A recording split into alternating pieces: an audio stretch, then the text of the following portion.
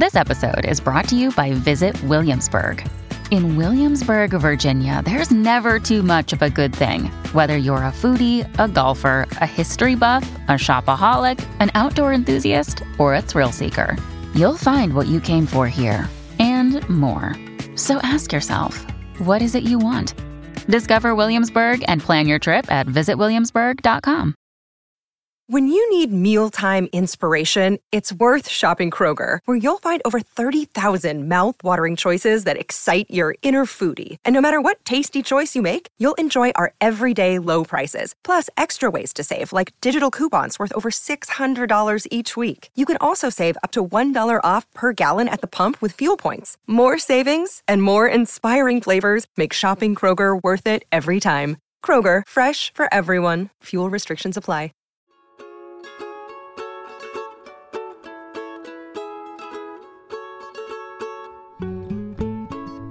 So from Brandeis University, welcome to Recall This Book, where we assemble scholars and writers from different disciplines to make sense of contemporary issues, problems, and events. I'm John Plotz, and our RTB virtual guest today is the eminent, indeed many of us feel the preeminent historian of science, Lorraine Daston. So her current role is Director Emerita of the Max Planck Institute for the History of Science in Berlin, and it's from Berlin that she's joining us today. But over the years, she's taught in many universities worldwide, and her works are too numerous to list here. But they include the utterly transformational book Objectivity, co-authored in 2007 with Peter Galison, and an edited collection with Elizabeth Lundbuck, Histories of Scientific Observation, in 2011. So Rainey, welcome. Thank you. Good to be here. The same questions that I'm going to be asking Rainey today also apply to you, dear listeners. So we want to know what sustains you, what engages you, and what pushes and irks and prods you into action. So Rainey, can I just start off with one of those sort of open-ended questions of the books that you're turning to that give you comfort or joy at this moment? With one exception, the books that I'm turning to are either nonfiction or they're poetry. The exception is at the urging of two friends. We formed a virtual reading group, and we're reading Henry James's Portrait of a Lady for the nth time together. Oh wow.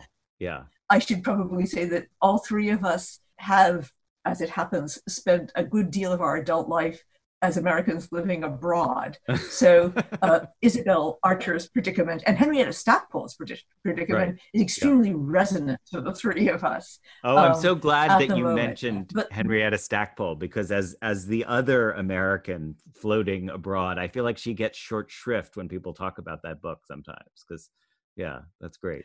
Oh, absolutely. And of course, you know, in many ways, she's a sidekick who's just waiting in the wings to become the heroine, yes. Especially for this day and age. So one of the first questions that my friends and I asked ourselves is, what is Isabel going to do with her life? And Henrietta has an answer for that. Yes. She knows what she's going to do with her life. So we're just at the point in the book where Isabel has turned down Lord Warburton's offer of marriage. More fool she, but yes. Yes. So that is the only novel that I have turned to. Otherwise, I've been reading, strangely, the letters of Pliny the Younger. So wow. I'm not quite sure how I stumbled upon these. I had been teaching his uncle, Pliny the Elder, in my class at the University of Chicago this past term. So Pliny the Elder of the natural history, Pliny the Elder, who was an admiral who died spectacularly in the explosion of the eruption of Vesuvius, trying to save friends on the other side of the bay. His nephew is not such a colorful figure, but that's exactly why I somehow cherish him at this moment. He's the very model of the good civil servant, the good public-minded civil servant. He spends all of his career trying to keep his head down amongst the nastier Roman emperors of the times. This is the first century of the Common Era. And basically keeping things running in a competent and efficient and benign manner. He stands for the virtues of honor, duty, and hard work. Mm-hmm. And frankly, at the moment, looking at the ruins of the state, there's something enormously consoling about reading these quite prosaic letters about, another aqueduct built, another road built, things getting done, things not crumbling, things coming into being and not passing away. So and the other endearing. Yeah, this is Pliny the Younger. Is that right? Is that what he's goes by? This is right. This is exactly. This is the nephew, right? Yeah. Is he a naturalist as well, or an observer, or is he mainly just a bureaucrat? I always thought he was also a science person, I guess. Yeah. He's certainly an engineer. I mean, he's the archetypal Roman in that I don't think he's frankly interested in anything theoretical. He's a great lawyer. He is capable of delivering orations, good ones, it sounds like, for 7 hours at a stretch. Mm-hmm. He is extremely interested in how practical things work. And you can see this in his descriptions of the houses he's having built in Tuscany in the foothills of the Apennines, or nearer to Rome. He has very clever schemes for pumping cold water underneath the marble floor so that even on the hottest days of the summer, you have basically air conditioning. And I guess he's a naturalist in that he loves cultivated land. So he has topiary decorating his villa in Tuscany. He loves the weave of vineyards on the hills. He loves the sea. So he's more of an aesthetic connoisseur of nature, of cultivated nature, very Roman again, not savage nature. And then when you're describing Pliny, it does sound like you're describing also something like a flow of, like, he's got a lot of stories to tell you, or he's got a picture of a world. So is there a pattern there that you're talking about? I don't know, fire hoses of words or something? Yes, loquacious, right? Yeah. So I think that's a really interesting observation. It's a different kind of loquaciousness. So the Pliny is mercifully, I think it would be unbearable if this were not the case, it's divided up into letters, and the letters that have survived. And so it's granular in that respect. Right. And it's, for me, perfect bedtime reading, because you can take it like sugar, a lump at a time. Yes. And they're rather small lumps before you doze off. Henry James, in part because I've read this book before, although I realized when I began reading it that the first time I read it was the first time I was in Europe as an undergraduate in college.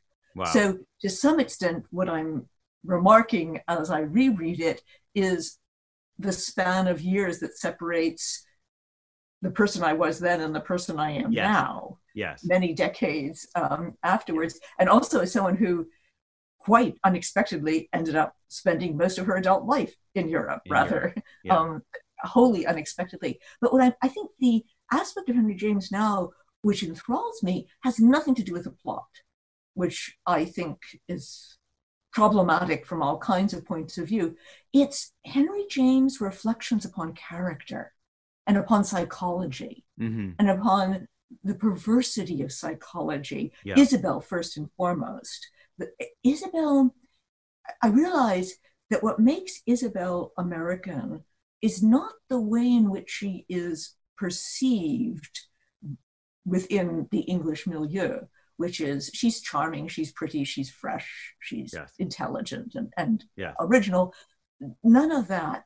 It's her unwillingness to sacrifice her freedom. So that, in a sense, what you might think of as the cardinal American virtue, which is freedom as lack of restraint, is personified in Isabel. She has no good reason for rejecting the various proposals she receives. She certainly has nothing better to do with her time, unlike Henrietta, who actually has a life and a job. No, it's because she realizes quite correctly that the moment she makes such a decision, she will be legally, morally, and also psychologically subject to somebody else's will. And that is what she is unwilling to give up. And I suppose in the current moment where our life is one where the radius of our lives has contracted so radically. So we are in our studies. Yeah. When was the last time we left our studies? Yeah. I feel like Montaigne in his tower. Moreover, I don't know what it's like in Boston. In Berlin, we're allowed a daily constitutional, but that's about it.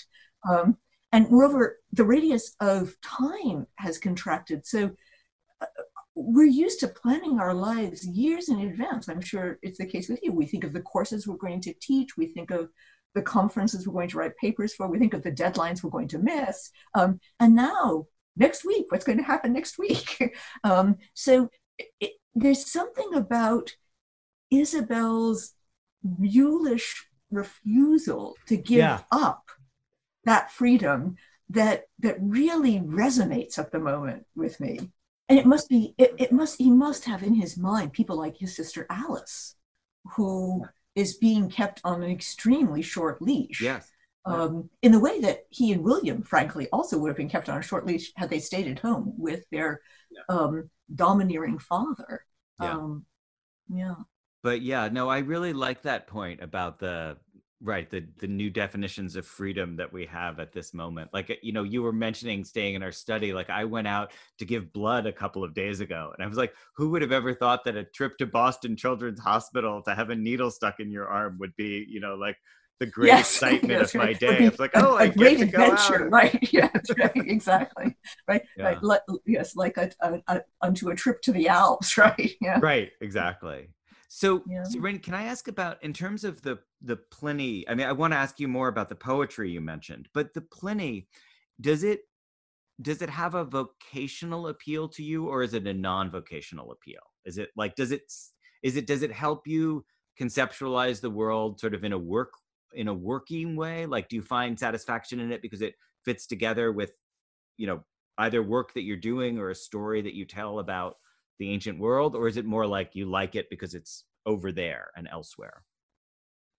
It's partly a resonance with work that I'm doing, in that I'm currently writing a chapter of a book, an endless book, an everlasting book on the history of rules, all of them, everywhere, always. And the chapter now is on laws, the difference between laws and rules. Wow. And there's one aspect of rules which is a matter of our daily experience, but I think it's been a matter of human experience for as long as there have been explicit rules, which is that once there are rules, people tailor their behavior to meet the requirements of the rules and nothing more than the rules.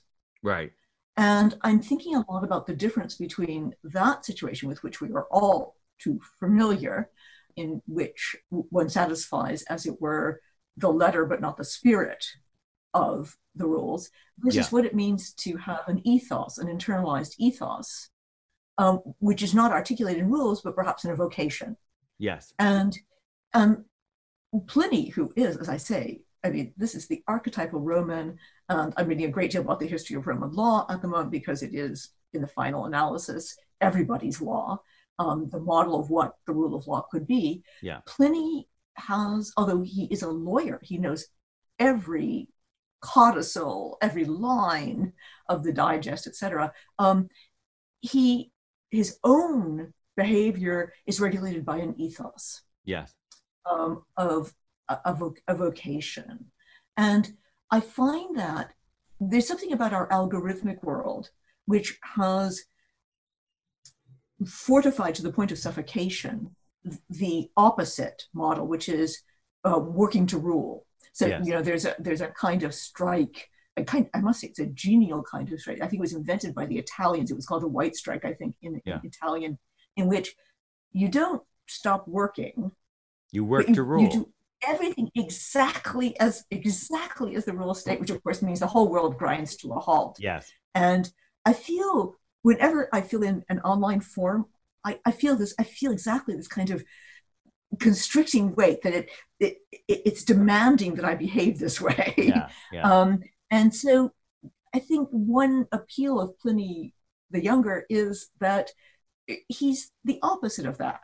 Yeah. And of course, at the moment, because I think as many people now feel about their government, but perhaps acutely if you're an American, that there has been a concerted war against that kind of civil servant for decades now.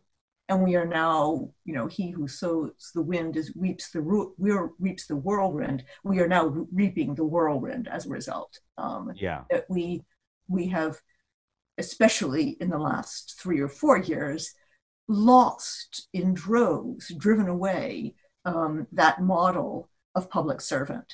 Right. And it's really interesting what you're saying. I mean, there's so many things that are interesting about what you're saying, including that letter versus spirit distinction, because that's the theological dimension of this, like the letter of the law versus the spirit of the law.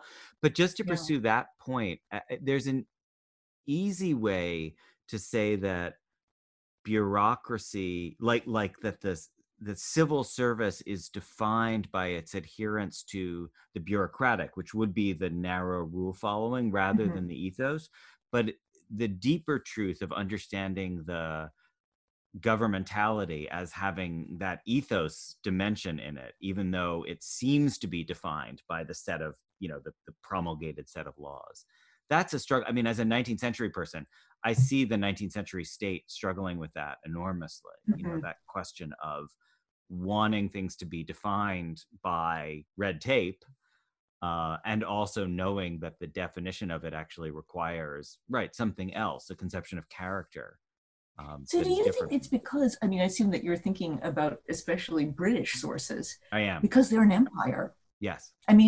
They're basically confronting the same problem that Pliny the Younger is, which is the administration of a far-flung multicultural empire. Yeah. Which means that you've got to sort of rethink custom, which is, if you have been born and bred in a particular place, you know how things are done, you know what you're supposed to do, you know what you're not supposed to do. You've got to make it explicit.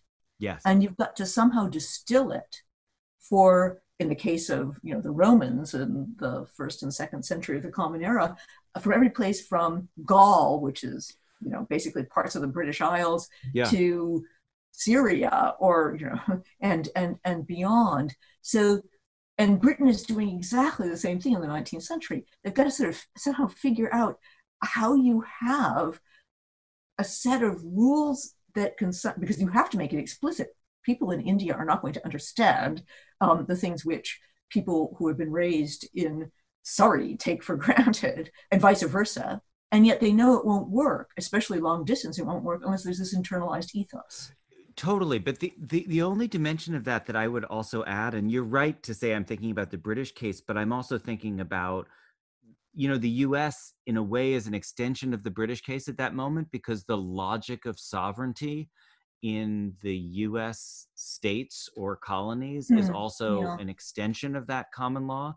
And the thing I would say about that in terms of the ethos is that if you look at the early 19th century, there's this amazing nuanced encounter with cultural difference, which is not always successful. And it's not as if people are bending over backwards to create a kind of cultural relativism within the empire. But if you look, like, for example, do you know this book called Settler Sovereignty by Lisa Ford?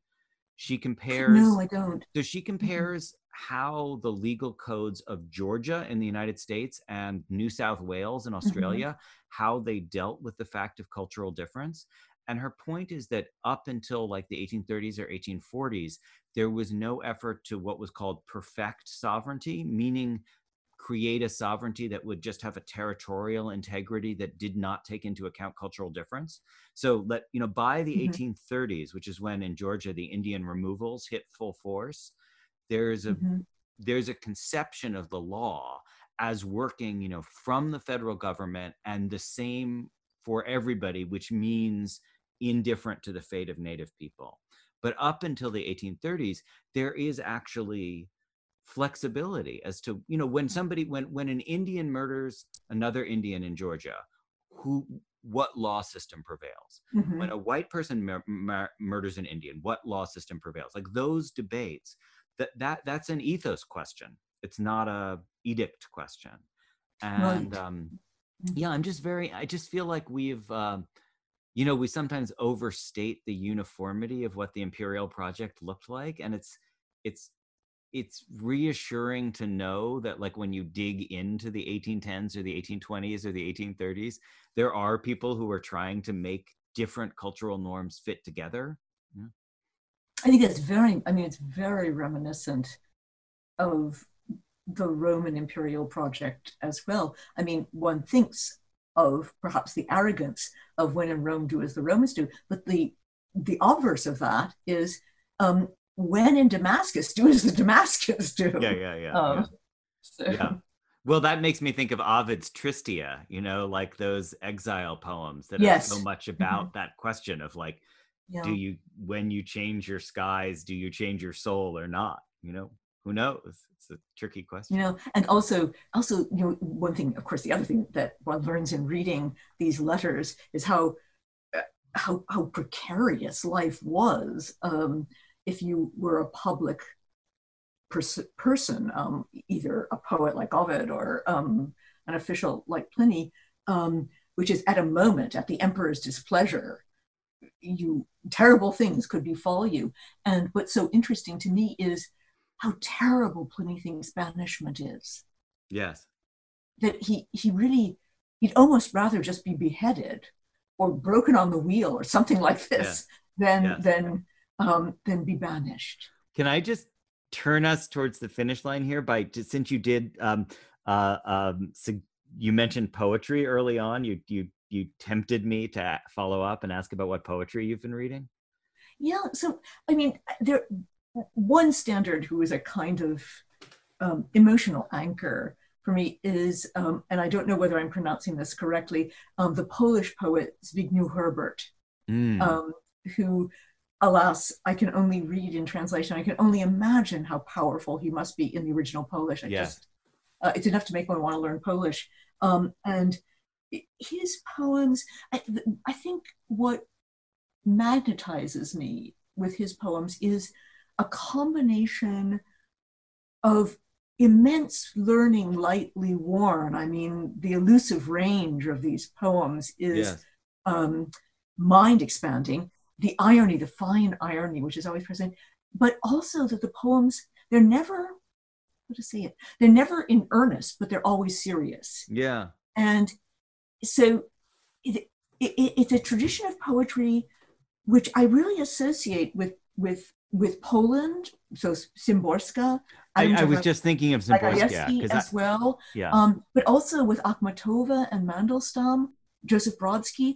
It's a tradition of poetry which still sees itself as speaking truth. Yes. So it's not the poetry of subjectivity. Yes. So I read a lot of poetry, and I like lots of poets, but most of the poetry that I'm reading these days in English of contemporary poets is of a highly cultivated subjectivity of, of internal states. These are not poems about people's internal states. They are poems about the way the world is in some way. And the other is D.H. Lawrence. Yes. Yeah. D.H. Lawrence's poems, especially his animal poems. He has a lot of his poems are sort of bad-tempered. They're jabs at someone or something he doesn't like. But his animal poems are of a kind of incandescent intensity in which he tries to think of himself. They're a bit like the Ted Hughes poems about animals. I agree. In which he really tries a kind of, what is it called, psychokinesis, in which you try to inhabit the soul of another being. Yeah. And he tries this with, fish, with mosquitoes, and they're riveting. I mean, they hold you rapt. So. Yeah, I was just looking I can't find them on my computer, but I was speaking with my friend Liz Bradfield yesterday, who's a poet at Brandeis, and she was praising a couple of different recent books of octopus poetry. Apparently, there's been a real resurgence. Yes, perhaps inspired by the terrific book by Peter Godfrey Smith about Other Minds, exactly. Other Minds. I think they're not actually inspired by that, but they are in the same vein. Yeah, they're because they're a couple of years older, but yeah. Yes, he's one of my heroes. I think his book is amazing. Now talk about perspectival suppleness. Yes, I mean, exactly. Well, no, one species is too small. Totally. Well, so I'm writing a book about science fiction, and what he had me early on, there's a line in the first chapter of that book, which is that this is the closest to meeting an alien we're ever going to come. Right. Is to try to think like an octopus, basically. Mm-hmm. Yeah. Rainey, can I just turn back? The point you were making about the publicness of poetry reminded me of something else that Liz said, which is that I basically asked her about lyric poetry versus dramatic and epic poetry. And she said, well, there's another way of slicing up lyric subjectivity, which is to distinguish between the lyric and the bardic. And so she was talking about poetry in the Irish or Scottish tradition, which is bardic in the sense that it is outward facing, like it has something to say to the world about the world. And that sounds to me like what you're describing with Herbert and Zaborskaya. Yeah, and it's more obvious in Akhmatova and Mandelstam because they are speaking truth to power and paying the price for speaking truth to power. It's much more subtle with the Polish poets who are speaking about truths which are both specific to their predicament. You feel a kind of oppressiveness, a kind of political oppressiveness. But also because of, especially speaking of Herbert, less so Szymborska, because of the elusive range, which is, basically all of the Western intellectual and literary tradition, also setting off cascades of associations over centuries. So it's very interesting. I was raised, I came of age intellectually in a moment of contextualism, of extreme contextualism. And there was a great deal to be learned from that about the way in which a particular place and time creates its own mode of being. But Herbert is the antidote to that. Yes. So speaking of what we were raised in, as soon as you said his name, I remembered that I took an introductory, as a freshman or maybe a sophomore, I took an introductory poetry class with Helen Vendler, in which she had us read Zbigniew Herbert poem about the rose with a George Herbert poem about the rose. So she said, we're going to do the story of the two Herberts. So I take that as a kind of anti-historicist move. I just wanted to mention, are you a fan also of this young Polish novelist, Olga, I'm going to butcher her name, Tokarczuk? She wrote Drive Your Plow Over the Bones of the Dead. And right, yes, I've actually on the recommendation of my daughter, as a matter of fact, just started that. She also is remarkable. I mean, at the moment, I find, as I said at the outset, I'm finding fiction somehow indigestible at the moment. Right. So it's one of the many books set aside for rosier times. I can't quite explain to myself why it's almost as if fiction feels too real. Yes. And that the kind of vivacity for which one reads fiction, because it presents life in a heightened palette and with a kind of accelerated plot. That's just too much now. Life has enough, too much color, too much plot. Right. We don't need to inject more into it.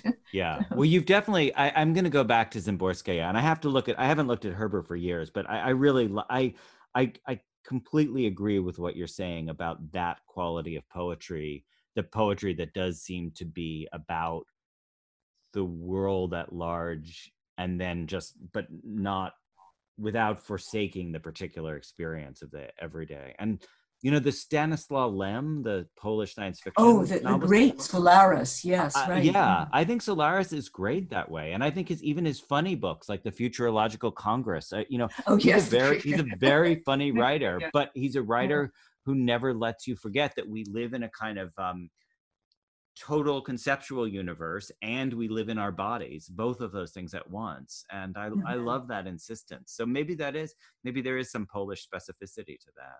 Well, as I said, next project, learn Polish. Yeah, that would be great. Well, Rainey, thank you very much. And I'll just quickly say that Recall This Book is hosted by John Plotz and usually by the trollop-loving Elizabeth Ferry, with music by Eric Chaslow and Barbara Cassidy, and sound editing is by Claire Ogden, and website design and social media by Caliska Ross. We always want to hear from you with comments, criticisms, and suggestions. And if you enjoyed today's show, please be sure to share it with friends and to write a review or rate us on iTunes or Stitcher, wherever you get your podcast. We're just a lowly scholarly podcast, so we rely on your word of mouth or word of click to make sure that other people can hear us. Please check out other books in Dark Time Conversations, and also with conversations with such writers as Zadie Smith, Xishen Liu, and Samuel Delaney. So, Rainey, thank you very, very much. It was delightful. Thank you, John. It was a real pleasure, and thank you all for listening.